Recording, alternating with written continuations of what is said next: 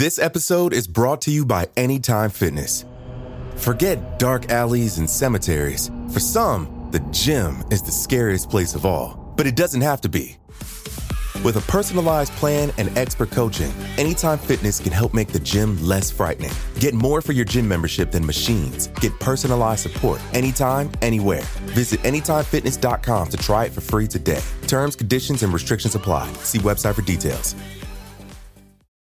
The longest field goal ever attempted is 76 yards. The longest field goal ever missed? Also 76 yards. Why bring this up? Because knowing your limits matters, both when you're kicking a field goal and when you gamble. Betting more than you're comfortable with is like trying a 70-yard field goal. It probably won't go well. So set a limit when you gamble and stick to it. Want more helpful tips like this? Go to keepitfunohio.com for games, quizzes, and lots of ways to keep your gambling from getting out of hand. A new true crime podcast from the team behind Up and Vanished. In 2016, adventurer Justin Alexander was invited on a trek by an Indian holy man. They headed to a spiritual ground in the Himalayan mountains, a place beyond civilization. The holy man returned and said nothing, but Justin was never seen again. What happened to him? Dive into our investigation in Status Untraced. Available now. Listen for free on Spotify.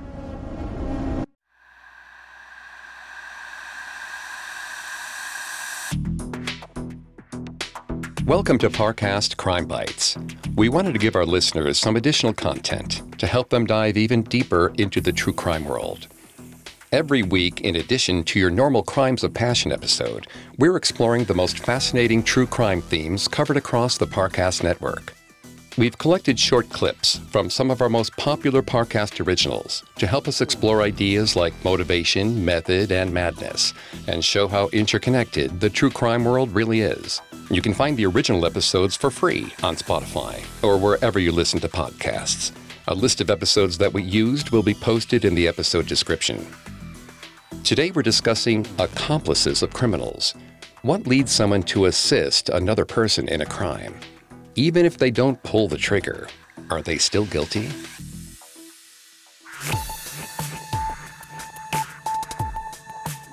According to United States law, an accomplice is, quote, a person who knowingly, voluntarily, or intentionally gives assistance to another in the commission of a crime.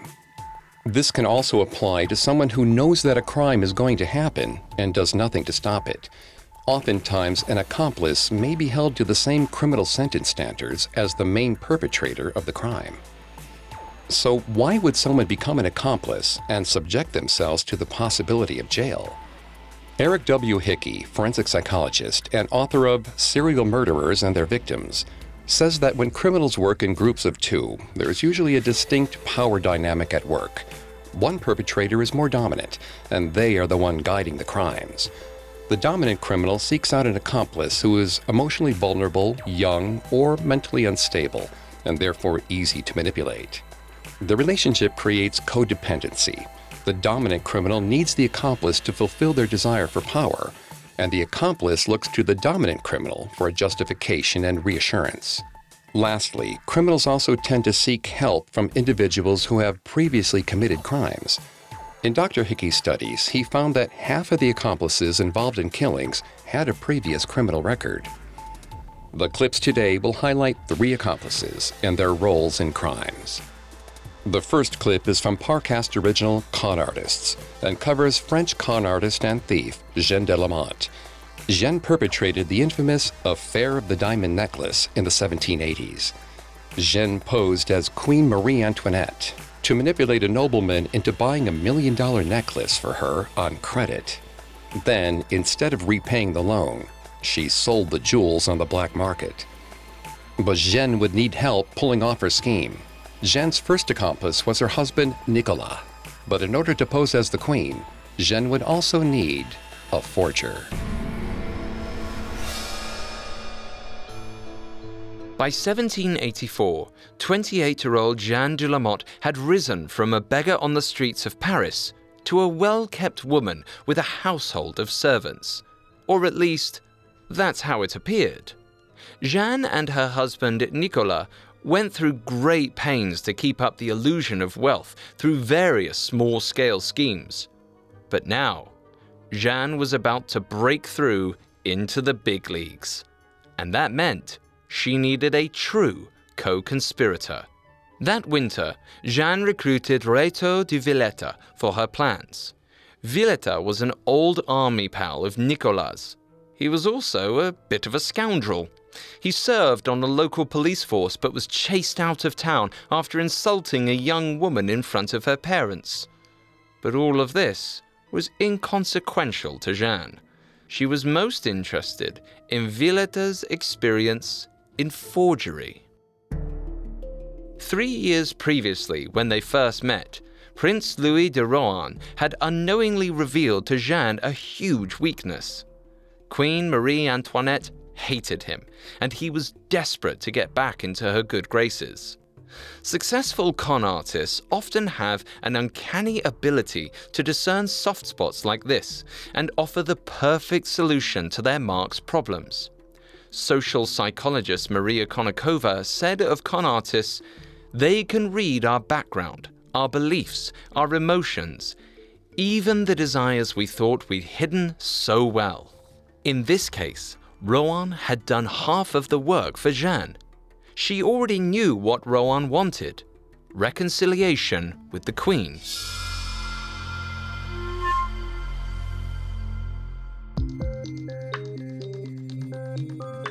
In that clip from Con Artists, Jeanne de Lamont employed the help of Reto de Villeta, a master forger. Villeta forged letters from the Queen asking Prince Louis de Rohan to buy the necklace on her behalf. Louis, desperate to get back into the Queen's good graces, obliged. Jeanne was able to get her hands on the necklace and the enormous fortune it would bring. By the time Rohan realized the letters from the Queen were fake, the jewels were long gone. When looking for an accomplice, money can be an easy motivator. Much like Jeanne recruited her husband with a promise of riches, so did our next criminal. But his scheme was much more dangerous than impersonating royalty. John Wadowitz needed help to rob a bank. Coming up, we'll discuss John Wadowitz's bank job that was so daring, it inspired a Hollywood classic. This episode is brought to you by Anytime Fitness. Forget dark alleys and cemeteries. For some, the gym is the scariest place of all. But it doesn't have to be. With a personalized plan and expert coaching, Anytime Fitness can help make the gym less frightening. Get more for your gym membership than machines. Get personalized support anytime, anywhere. Visit AnytimeFitness.com to try it for free today. Terms, conditions, and restrictions apply. See website for details. Now back to the show. Jeanne de Lamont gathered accomplices to help her score a huge payday. And our next criminal, John Wadowitz, was no different. But he wasn't in it purely for the financial gain. He was in it for love. John's wife was experiencing gender dysphoria and wanted gender confirmation surgery. But John did not have the money to pay for such an expensive procedure. His wife was so distraught by the prospect of living the rest of her life as biologically male that she attempted suicide. John felt that the only way to save her life was to come up with the money for surgery. He was going to rob a bank for her, but he couldn't do it alone. John went to a neighborhood bar, Old Jimmy's, to try to come up with a plan. He figured his best chance was to storm the hospital, grab Liz, then flee to Denmark, where they could hide out and find a doctor willing to do the surgery. But again, there was the problem of money, and not just for the surgery, but now also for the flights and to fund their life on the run. But even with a gun, storming the hospital wasn't a one-man job. John needed help. While he sat contemplating this, 18-year-old Sal Natarale walked into Old Jimmy's. John immediately waved him over. Sal had a reputation in Greenwich as a tough guy who knew his way around the system. He'd been in and out of jails and boys' homes since he was 11, for everything from truancy to pickpocketing to parole violations. Sal was allegedly a fugitive on the run from the New Jersey police for felony theft. Apparently, he hid in a department store until after closing. Once everyone had cleared out, he forged a receipt for a cash purchase of 2 television sets. Then he returned to his hiding spot overnight. The next morning, when the store filled up with customers, Sal reemerged. He picked up 2 TVs off the display, one under each arm, and headed for the exit. When the security guard stopped him, Sal flashed the forged receipt and went on his way. Then he went straight to the pawn shop. He got away with this scam for a few weeks, but eventually, the store manager discovered the thefts when he tallied the inventory. The next time Sal came in, the security guard recognized him and called the cops. But while they were carting him off to the police station, Sal managed to slip away. The last time he'd gone to jail, Sal was brutally sexually assaulted. He was never going back, no matter what. So he fled New Jersey and found a place to live under the radar, the bustling gay community of Greenwich Village. John thought he would make the perfect accomplice.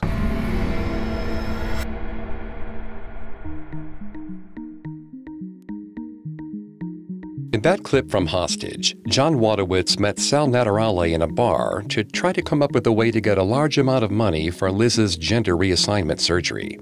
Also in the bar that night was 20-year-old Bobby Westenberg, who also needed a large sum of cash to pay for lung surgery.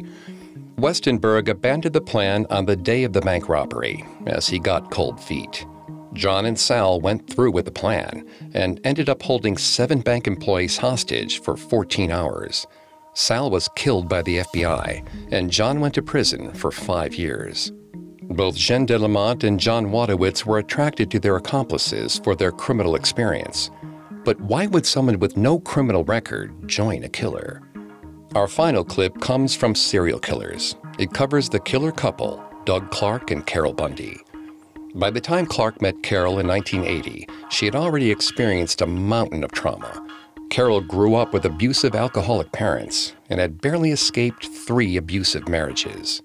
At first, Carol felt that Clark was different from her previous relationships, but soon he tested her boundaries. He revealed to Carol his sadistic sexual fantasies, and eventually, she joined his plans.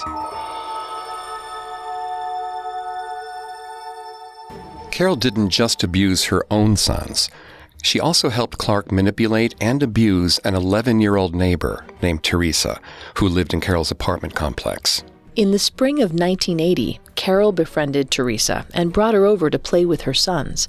Teresa's guardians frequently let Carol babysit the young girl. They had no idea that Carol was helping Clark groom the child.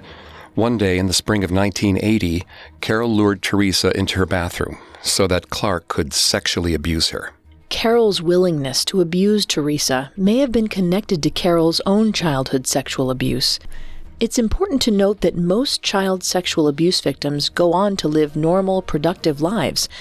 But a 2012 study by the Australian Institute of Criminology found that victims of child sexual abuse were 5 times more likely to commit a crime than the general population.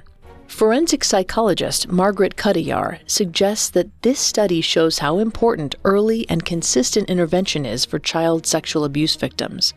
She suggests psychologists should be, quote, not just focusing on the trauma of the sexual abuse, but also teaching them about positive sexuality, just in terms of developing the healthier ideas of what a sexual relationship is and respect, end quote. As you may recall, Carol Bundy's ex-partner, Richard Geis, felt Carol needed psychological help to deal with her father's sexual abuse. By the spring of 1980, she was now helping Clark groom and sexually abuse 11-year-old Teresa. Clark abused Teresa for weeks in the spring of 1980 before drugging and attempting to rape her. Fortunately, she screamed loud enough for the neighbors to hear and managed to get away from Clark. Somehow, Carol and Clark kept Teresa from telling anyone about the sexual abuse and attempted rape. This left Clark free to fulfill his next fantasy. He didn't want to just rape young girls. His horrific dream was to murder a girl in the process of raping her, so he could feel her die. Clark confided his fantasies to Carol. When she eagerly embraced his twisted worldview, he knew that he had found the perfect accomplice.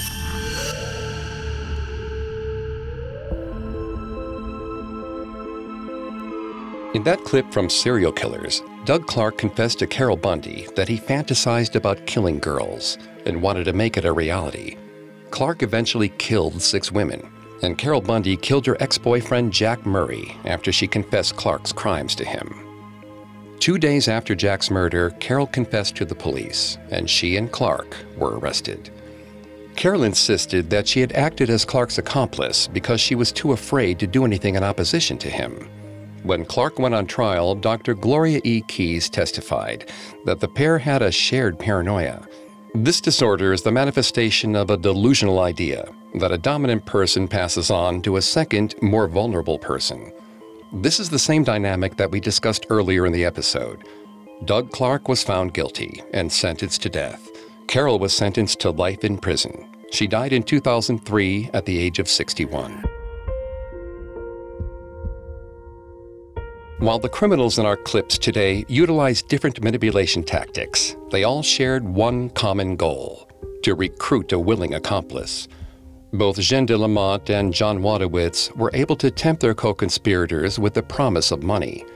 Jean's husband was desperate to hold on to the illusion of wealth. Bobby Westenberg needed money to pay for his own life-saving surgery.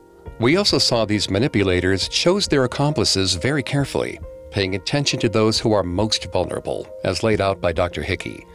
Doug Clark identified that Carol Bundy was vulnerable to manipulation because of her past abuse history. In the end, their accomplices were all drawn into these crimes and shouldered just as much guilt.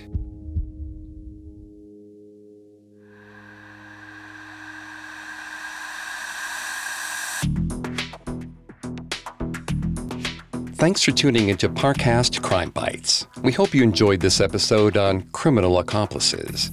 We'll be back next week with a new episode on post-traumatic stress.